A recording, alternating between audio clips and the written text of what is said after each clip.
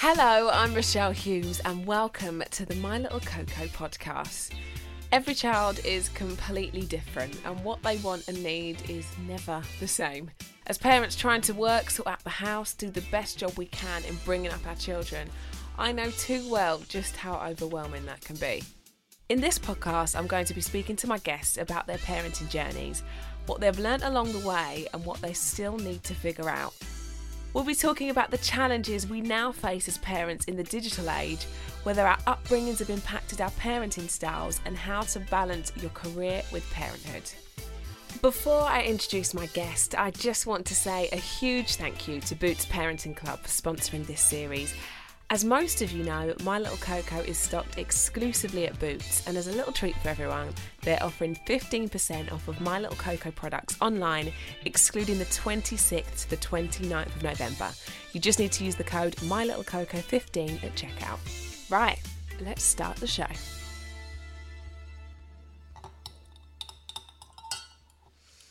So I'm actually in my kitchen, and I'm enjoying this moment because I've got two kids out. One is having a nap. The monitor is here next to me, so I'm hoping that there won't be any surprise sounds.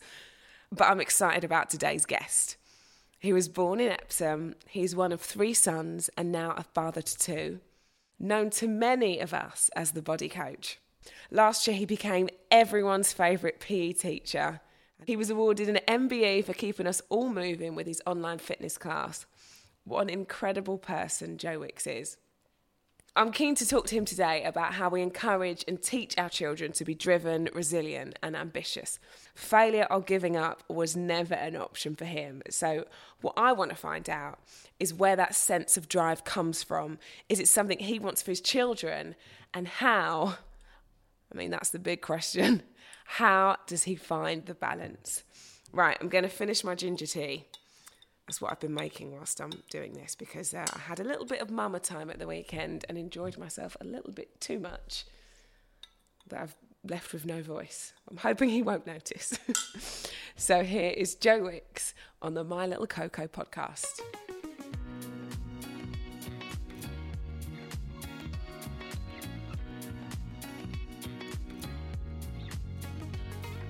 I want to go far back, okay? So that's how I think we're going to start this. Because obviously we're talking about parenting. And I don't know about you, but I find it really weird when I put on that hat. Because in many ways I feel a little bit of a fraud. Because I'm actually a grown-up now. And I'm actually responsible for 3 little humans. And in a weird universe, I'm not sure how that actually happened because I still call my mum constantly, like, what did you do when this happened to me? Or asking her for advice. So let's talk about your own childhood. What did that look like? Well, I had a pretty chaotic upbringing, really. I don't know if you've listened to some of my Desert Island Disc or some of the podcasts I've done where I've been quite open about my childhood, but my mum and dad both suffered with what I know now is, really quite intense mental health issues. So my mum had severe OCD and she'd be cleaning the house 3 or 4 times a day, and she had eating disorders. She's always very tiny, and my dad suffered with drug addiction. So I think I've got really great memories of being a kid, and I had some really wonderful memories of, family time, but there's also a lot of broken memories and times where I missed out on certain things. So my dad was in rehab or my mum was in therapy. So I found it quite interesting. I've just been filming a documentary, actually, where I've gone back into my childhood and really spoke to my mum and dad about what I went through. And it's weird because you kind of block so much out as a kid, you forget certain things. But I think all the experiences that I went through really have made me the person I am today.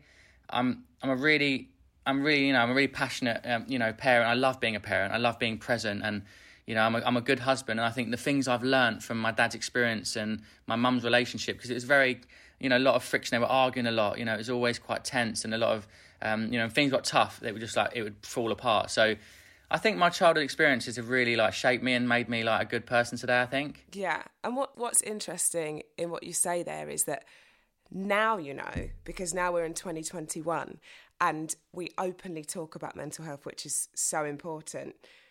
Now you can really recognise that looking back in your past life, as it were, you can really recognise that, because now we are able to have that conversation. And we can educate people about that, right?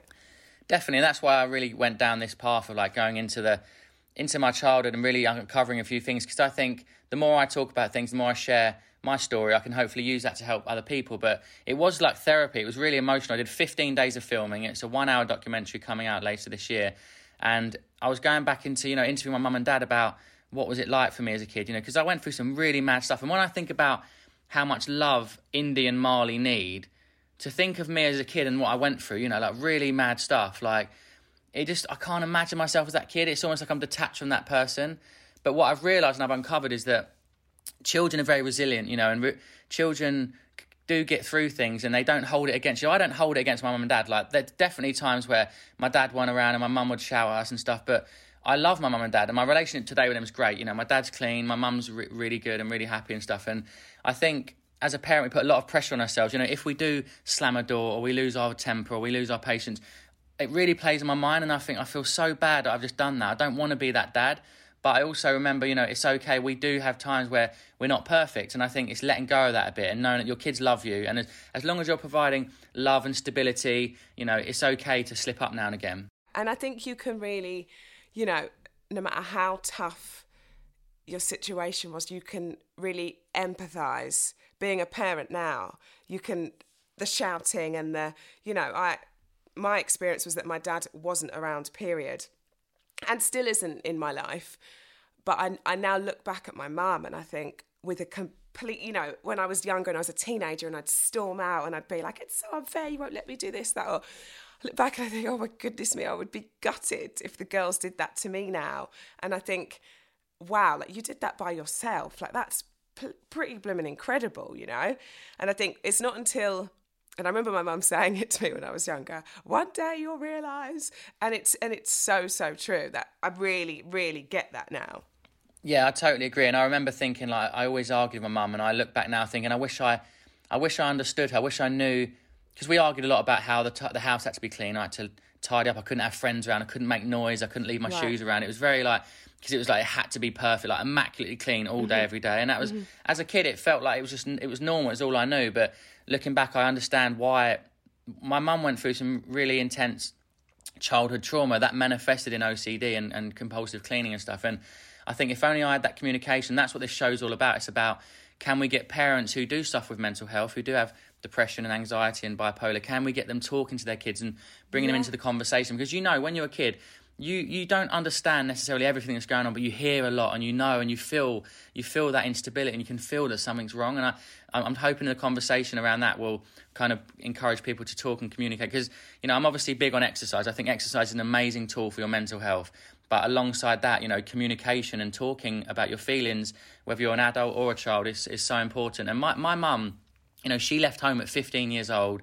She was living in a squat. You met my dad. She had a kid at 17. She had Nikki at 17. She had me at 19. So she was a baby. Like, honestly, she was so young and she was learning. And I always look back and think, you did an amazing job and you are the reason I am the man I am today. Like, I love you for that. And I think she always thinks that she did a really bad job, or she wasn't there, or wasn't kind of the mum she wanted to be. But I always say, Mum, look, whatever you done worked, because look at who I am. Look at the person I've become. Exactly. Shaped you completely. And it always does. And I think...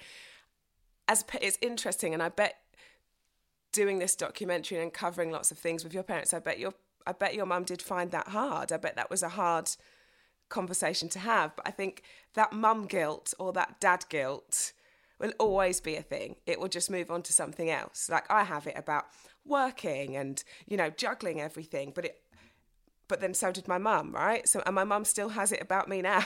So I think it's something that will always live on through us, I suppose.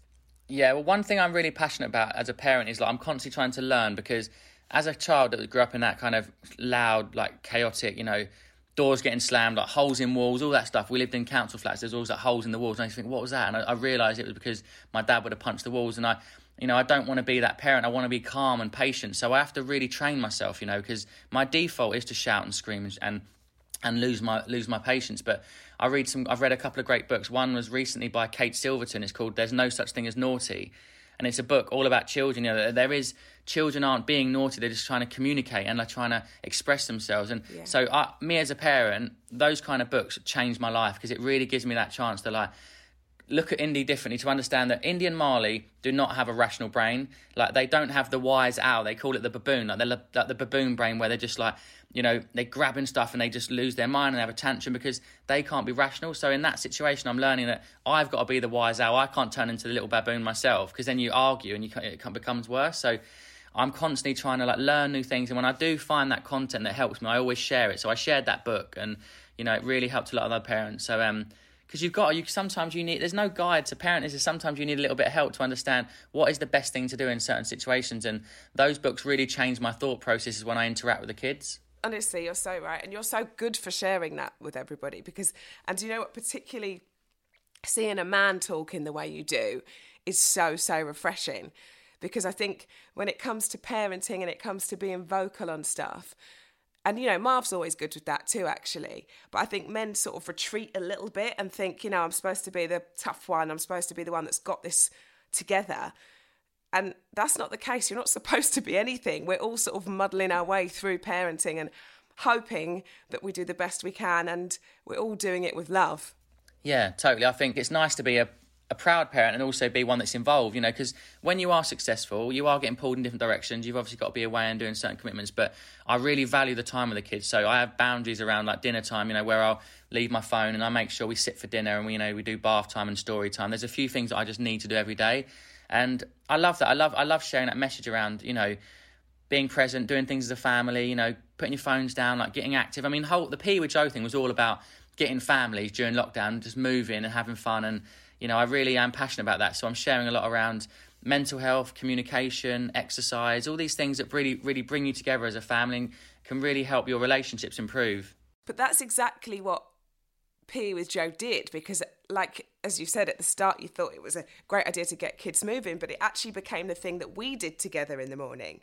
And then I was noticing that on Instagram, it was the parents were involved, and it actually became that time of, because homeschooling was a real challenge. I was at that point where I thought, and I was pregnant with Blake as well, and feeling ill with morning sickness or all day sickness, as I called it. Yeah. And it was actually really nice to have that moment where we go, okay, this isn't stressful. This isn't the homeschooling. We've got to get this sent back to the school. This is actually fun. And we all really enjoyed it. And I think you could really see that translating to so many different people. That was the aim. I'm really glad you got to do it. But that was the aim for me. It was, you know, it wasn't about people, you know, losing weight, and it wasn't about a physical thing. It was about getting kids moving and families coming together, and just to sort of forget about COVID and let loose. You know, I was doing the Silly Billy and the Fancy Dress Fridays, and that was amazing, that, you know, just getting everyone together and having fun. And I really hope that people continue to value the importance of exercise as a family, because a lot of parents will go to the gym or they do their thing on their own, and I'm really about role modelling with cooking, with, you know, doing exercise together. These things, like, your kids absorb it like sponges. They learn from you. They go, look, Daddy was a bit stressed. He's just done some exercise and he's really happy now. Like, they're learning. Every time I do that in front of Indy, like, she's learning, and it's really drilling it into her that we exercise and it changes our mood. And that's a powerful thing for kids, I think.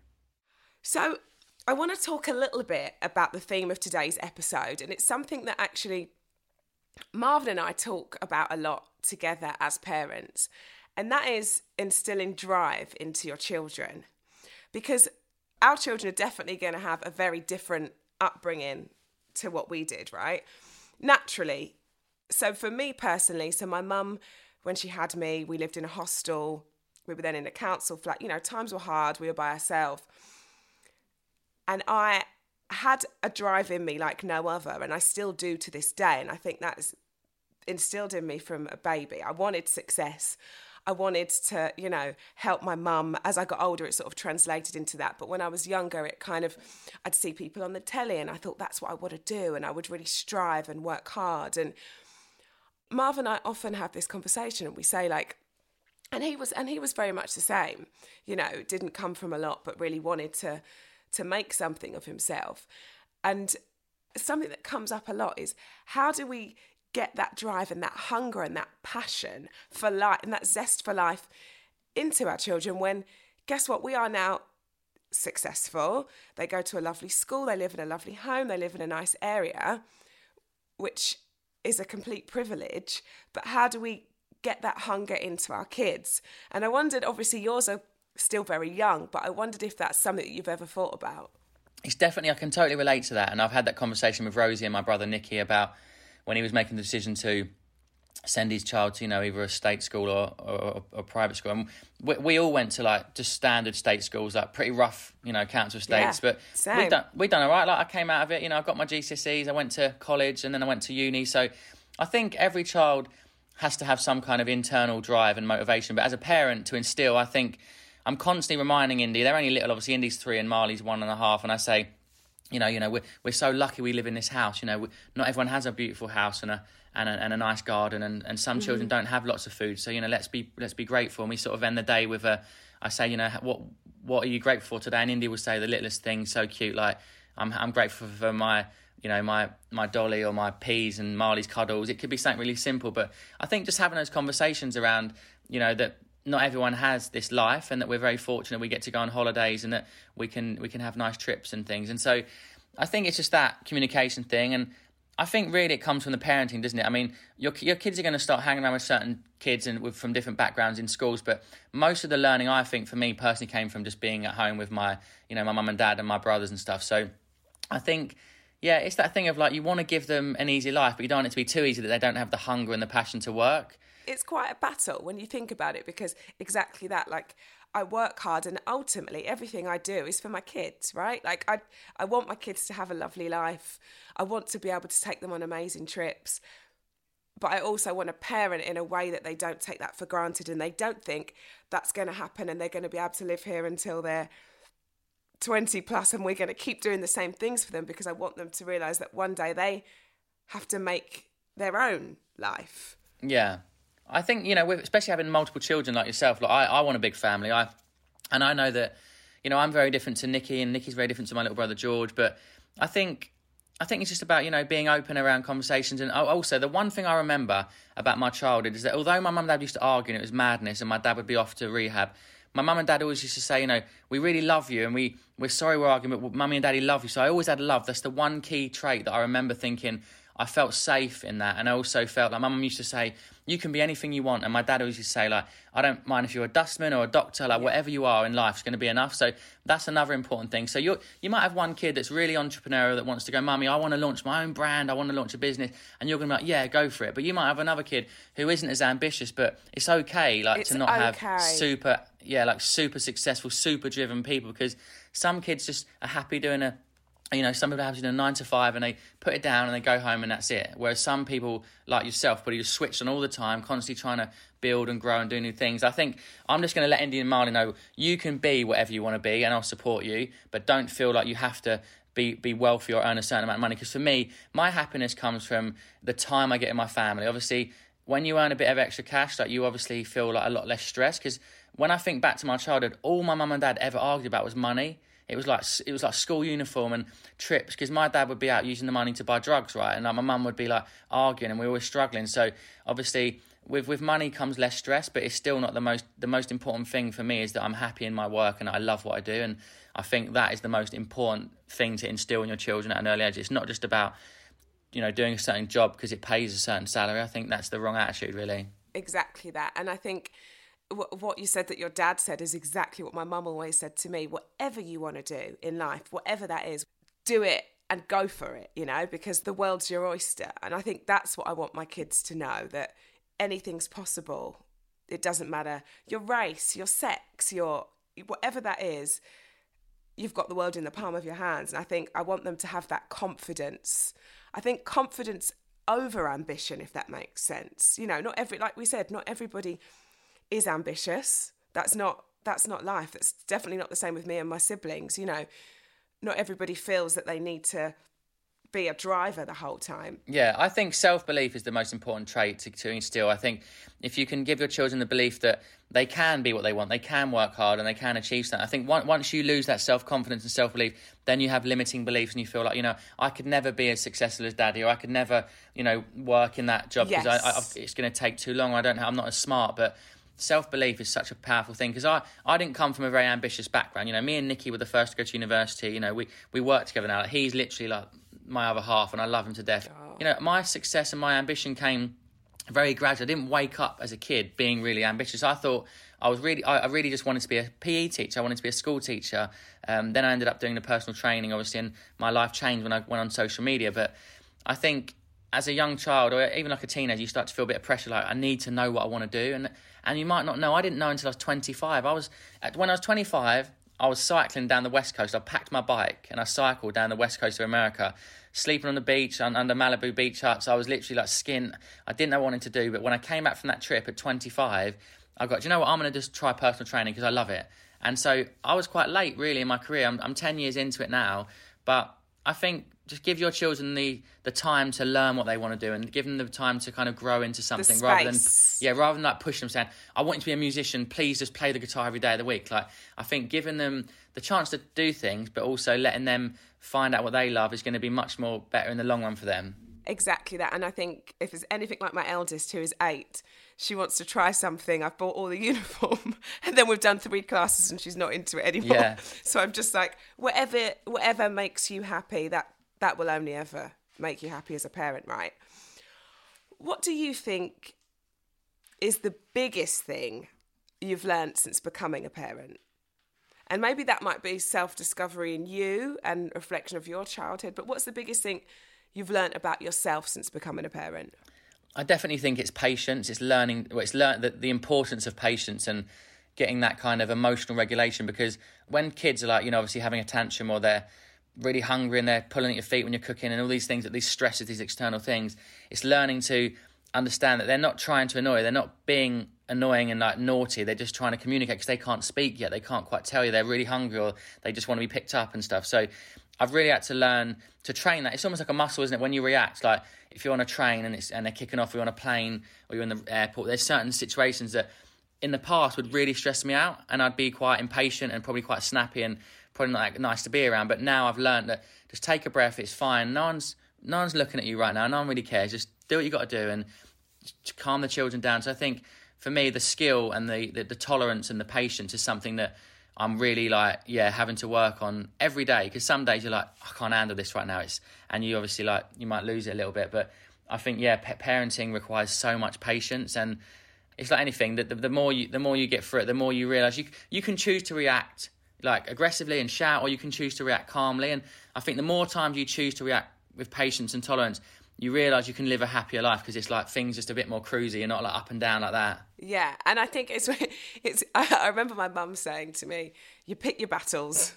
And that really dawned on me when I had kids, because you think you're getting yourself worked up about something that really is really small and they're going to be over it in a second.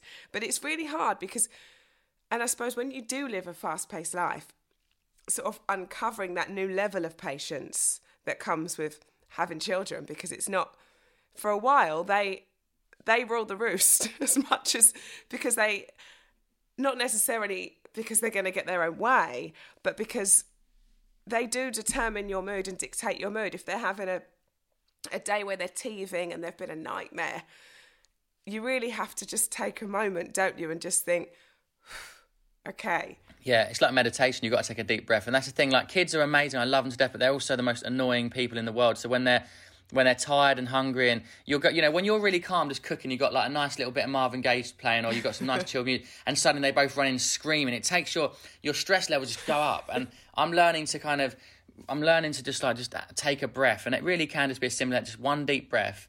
And then just come down to their level and communicate with them and say, what can daddy do? How can I help you? Rather than, what's the matter? Why are you shouting? Why are you being, it's just the way, this little things, the way you communicate and the way you you sort of understand that they're not thinking rationally. You have to be rational and you have to be that wise owl. And that's what, these books really help me with, that sort of visualization thing of Marley is just having a bit of a mare.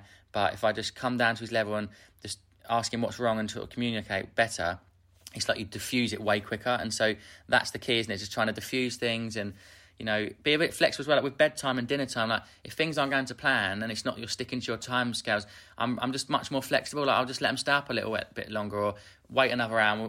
I'll serve the dinner an hour later, so that you're not so rigid with these times, because that's when things can feel like it's all going wrong. And then you sort of start to feel like you might have failed a little bit. Like that didn't happen when it was, you can put too much pressure on yourself as a parent, because it's not an easy job. No day is the same to the day before. Yeah. 1 minute you think you might have cracked mealtime and everybody loves broccoli. The next day, Valley decides, no, I hate broccoli. I've never liked it. you did. You had it last night. No, I don't like it anymore. And it's like, am I going to make a big thing out of this, or am I just going to go with it and let it be? Yeah, you can really like, it's up and down, isn't it? And you can also, yeah, like things, if you think I've done this lovely meal and I've prepared it for you, and then they throw it on the floor, they throw it back in your face. You can take it quite personally, but Yes. I've learned to just not take it personally. And I would say, look, if you don't want it now, let's just go and play for half an hour, run around the garden. And usually 9 times out of 10, you come back and it's a bit calmer, they've burnt a bit of energy, they're a bit hungrier, and they'll normally eat the food you served originally. So it's like, that's one of the things I've been quite consistent with, I think, because otherwise you go, oh, let's just do them a quick, bowl of cereal, some egg on toast, and we'll do an an alternative. But I'm quite consistent with that. I always think, look, they're not hungry now, and it's fine. Let's just come back. They're not hungry. Yeah, they're just not right now, but a hungry baby, like a hungry kid, will always eat. So I always just give it a bit more time between the meals, and then you'll find they eat the food. Yeah, that's really good advice. What do you do, Joe, to switch off? At the end of the day, my thing is like, okay, so 7:30, my kids are in bed, there or thereabouts, depending on who's walked down the stairs first. Yeah. But 7:30, 8, I know that I can guarantee pretty much I've got a sleeping house by 8 o'clock-ish. The first thing I do is I speak to my girlfriends and I run a bath, and that is like I feel like a new human again. What do you do? What's your switch off? I know obviously exercise is a big part of your life, but other than exercise, what's that thing that you take for you? So exercise will always be like, my number one sort of go-to. But my new thing, which I kind of invested pretty much because of our mutual friend James, who's our therapist. He said, Joe, all the athletes I treat, they all have ice baths and saunas. He's like, you train like an athlete. You train 3 or 4 times a day, 6 days a week. You should invest in this stuff. So during lockdown, I got a lovely wooden barrel sauna, one of those lovely wooden barrel saunas. I've seen it on your Instagram. It's very impressive. I love it. It was such a nice investment because I've got that, and I've got this copper bath, and I've got an ice machine. So I fill the ice machine up, I put the ice in the bath, fill it with tap water, and I sort of go between hot and cold. So I have 10 minutes in the sauna, then I go in the absolute ice cold. You're talking like 2 or 3 degrees, and it's wonderful. It's really good for the mind and the body, and I find that it's kind of a bit like meditation. You have to really focus on the breath. Like hypnobirthing or meditation, you've got to just only think about the breath. And really come back to that. So it kind of, whereas you might like the hot, kind of nice, relaxing, hot, soapy bath, I like the ice cold water because it snaps me back to reality. It brings me back to the moment, and it gives me an energy that when I get out, it's hard to explain, but it's like a euphoric energy, and your skin feels amazing and your mind feels a little bit calmer, and I sleep like a baby. So if I do the hot and cold... Do you really? Oh, yeah, wow, it puts me to... It really knocks me out. So I do it probably every other night. So I go... I do like sort of 25, 30 minutes down there, and I'll come to bed. If I'm not doing that, I'll probably just chill out, watch a movie in bed, a nice Netflix documentary or something, and get an early night. I think sleep, for me as a person, sleep's so important to my mental health and happiness. If I don't get enough sleep, I'm so moody. So we try and, get to bed early. Like, if I can, do the dinner with the kids and get them in bed at sort of 7:30, 8. Then if we're in bed by 9 watching something, we can be asleep by 9:30, 10. If you go to bed at 10, you're not asleep till midnight sometimes. So for me... So true. My number one key, tip for any parents or anyone out there that's trying to get healthy is get to bed an hour earlier, because that extra hour means you wake up with a bit more energy. You've got energy to cook a meal and do a nice breakfast. You've got a bit more energy for a workout. So sleep is literally the cornerstone. It's the fundamental principle of all health and fitness, because once your sleep's not there, everything else suffers, I think. Do you know what I started? And I've sort of crept back into my old ways, but I did 3 months of sleeping with no phone in the bedroom. Oh, amazing. And the level of sleep is just, I don't know what happens subconsciously, but you go into a deeper sleep than you would with your phone being on charge next to you. And honestly, I'd really recommend that to people. The change of sleep is it's a different level. So I'm really inspired by that, and also that's something I've been trying to do. But one thing I always find, I do it for a few days, and I know, because I'm so bad. I'll wake up for a wee or whatever, and I come back and look at my phone, and I go, I'll just quickly have a little check on Instagram, and I'm sending DMs to people on Instagram at 2 a.m. in the morning, and I'm like, this isn't good for me. So I do leave it outside, and I do it for sort of 3 or 4 days, but I always find it's like a magnet. It comes back to my hand, and before I know it, it's in my hand. It does. It's really hard to maintain it, even though I know it's the most beneficial thing for my mental health to not be on my phone the first thing I wake up and the first thing in the morning, before bed and in the morning, because you're so drawn into social media, the media, you know, depressing news, upsetting stuff. And so it's just too heavy. It's so good for me, but yet I still get drawn back. So how did you manage 90 days, and have you kept it up? So I've sort of crept back a little bit. Now it is next to me again, but I don't look at it at all. And I think having that intense period of just not needing it, I don't even think to roll over and look at it in the night. It's mad. That is really good. It's definitely something I'm trying. Try it tonight. Yeah, it's something I'm trying. It's like, I'm really so disciplined with my physical routine, but my mental health routine, like when it comes to, you know, meditation and de-stressing and like leaving my phone, I find it much harder, but it's a good bit of advice, that. Very good bit of advice. Is there anything you do to teach your kids to be independent? So I follow you on Instagram. I see that you, like I do, get your kids involved in dinner time. I always see them sat on the island helping you. Do they have jobs around the house? Obviously, I know they're young, but are there little things that you're sort of teaching them as they grow to be independent little individuals? I'm not getting them to do any like proper housework yet, but I remember like as a kid, you know, I used to argue with my mum so much because I'd have to put my uniform away, you know, iron my shirts. I'd have to make sure my bed was really tight. And if my mum came in and the bed wasn't tight, I'm talking like proper tight against the bed, she'd go, no, rip it off and make me do it again. Or she'd go, I'll do it myself. And so I was always like drilled into me, like I had to be neat and tidy. And I hated it at the time, but then it has helped me later on, because when I went to uni or when I went to travelling, you know, I was a tidy guy. I was cleaning my little dorm in my hostel and like cleaning my little areas tidy. So those things definitely helped me later on in life. I could use a washing machine and an iron and all these things that my mates couldn't do. So I'm definitely going to encourage them to, you know, tidy their room at some point. But Indy's she's very into cooking. So if I'm making porridge, she'll want to sit on the side and stir it or put her berries on and her nuts and stuff. And if Marley's in the kitchen, you know, he's always like up. He wants to sit up and he wants to watch me do things. And we'll do like scrambled eggs and I'll let him like put the pepper on, or he can throw the herbs on and things. So I just love those little moments because it's mess, but they're learning a real skill. They're learning to, you know, make a scrambled egg or make some porridge. Like, these things are really useful. So I think as they get older, I'll try and encourage them just to, you know, help out around the house. And if we can maybe, like, you know, if you want to try and make your bed or, you know, put your clothes away, just little things. But I definitely don't want them to be like weighted on hand and foot and not have a clue about how to look after themselves, because that would be the worst. Like a little stroppy teenager doesn't know what they're doing. Yeah. Like, that's definitely not going to happen. Oh, I know. It's finding that balance, isn't it? I think Alea helps her sister a lot. So at the minute, Alea's thing is like in the evening together, they'll go and brush their teeth together. And it's like a really cute little moment for both of them. And I look in the bathroom and I'm like, breaks my heart. Oh, I love that. Seeing them interact, like I see now Indy, she'll say, no, Marley, don't go on there, it's dangerous. Or she'll if she gives Marley a grape, she'll like bite it in half and go, Marley, it's a choking hazard. Like she does all these cute little things that she's really mothering him. It's so cute. But yeah, I love how they're interacting. It's the cutest thing. And they're lucky enough to each have their own bedroom, but they don't ever want to sleep apart. Every night is sister sleepover, so they call it. Oh, really? So they've got that bond where they just, I don't sleep well without my sister, and they just love being together, which is...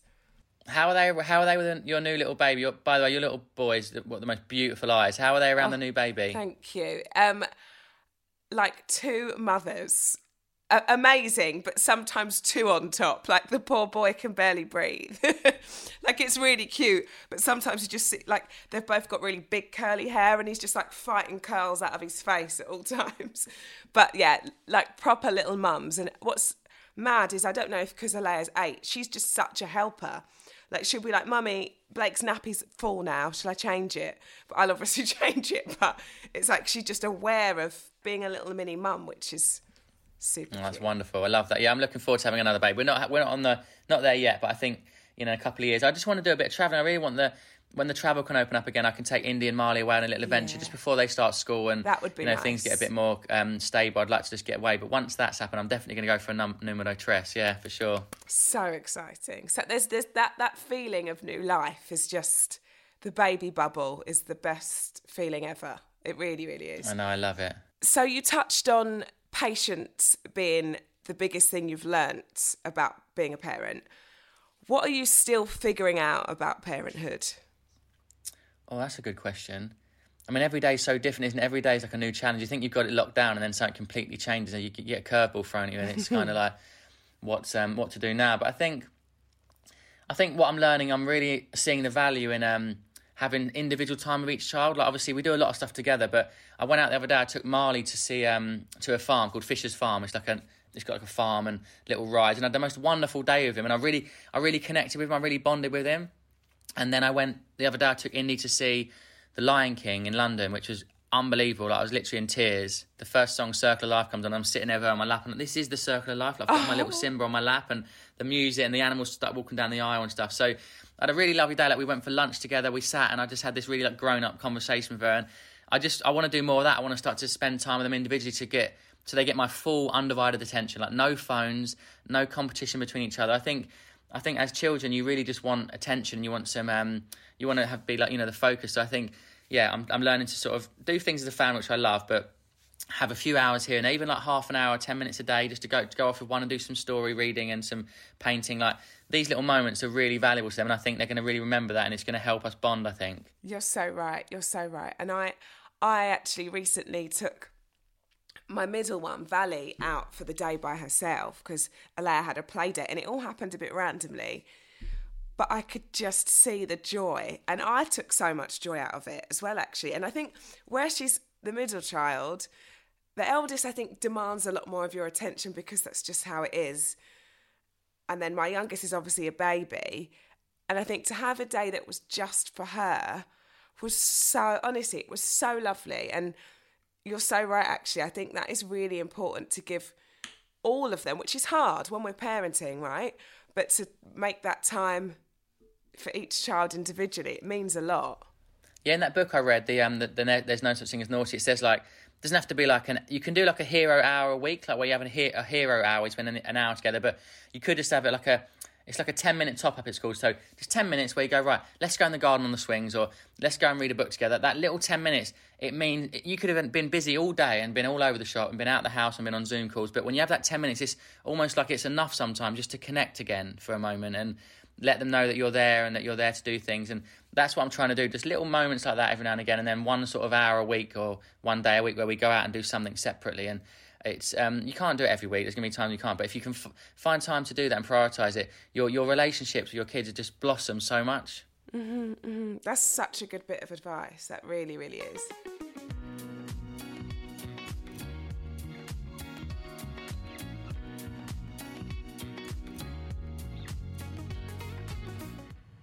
So I'm going to move on to a part now that we're calling My Little Questions. And they actually come from Alea, my eldest daughter. And I said, right, I'm talking to Jo Wicks and she adores you anyway. And she thinks it's cool that Daddy knows you. She's like, Daddy plays football with him. It's her claim to fame. Oh, wonderful. So I said, right, you've got 3 questions to ask Jo. What are they? And I had no sort of part in this. This is all her. So I'm going to press play and let you hear them. Here you go. Okay. I was watching your live workout once and you done a very loud pop. Was it embarrassing? Oh, do you know what? I'll never live that down. But essentially what happened was when I first came live on one of the workouts, I thought I had a few seconds before it streamed. And obviously I had a really bit of trap wind in the tummy. And I thought, I've got to let this out now because I was going to do it live on the workout. So I let it out and I didn't know at the time because I thought no one heard it. But it travelled all around the world. I was literally on Australian TV, like breakfast TV. And the other day, someone sent me a clip from the show Neighbours. One of the guys in Neighbours done like a Trump during a workout and goes, "Oh no, I've just done a Jo Wicks." So it's like literally travelled across the world. But yeah, it was embarrassing. But when I owned it and actually laughed it off, I realised that made so many people laugh, and they really needed a laugh that day. So I think it was a blessing in disguise. When it's better out than in, isn't it?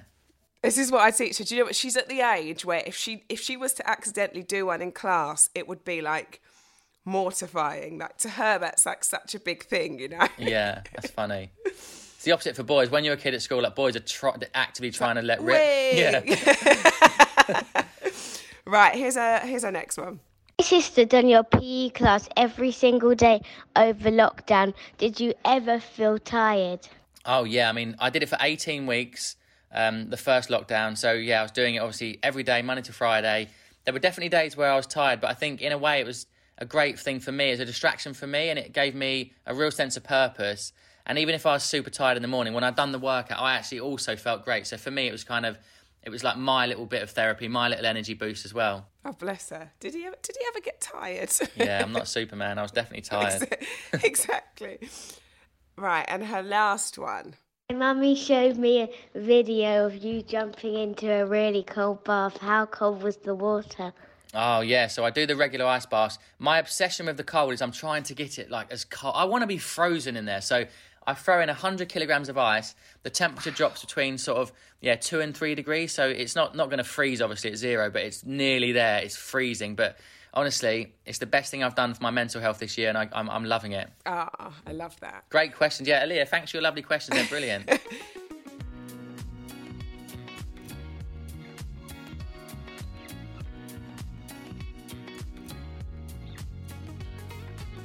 So we're going to do something now called My Little Tips. And I know that you probably get asked a lot, which is the best way to get your children involved in exercise. But I feel like I want to ask you something completely different. And this all stems from me watching your Insta stories last night.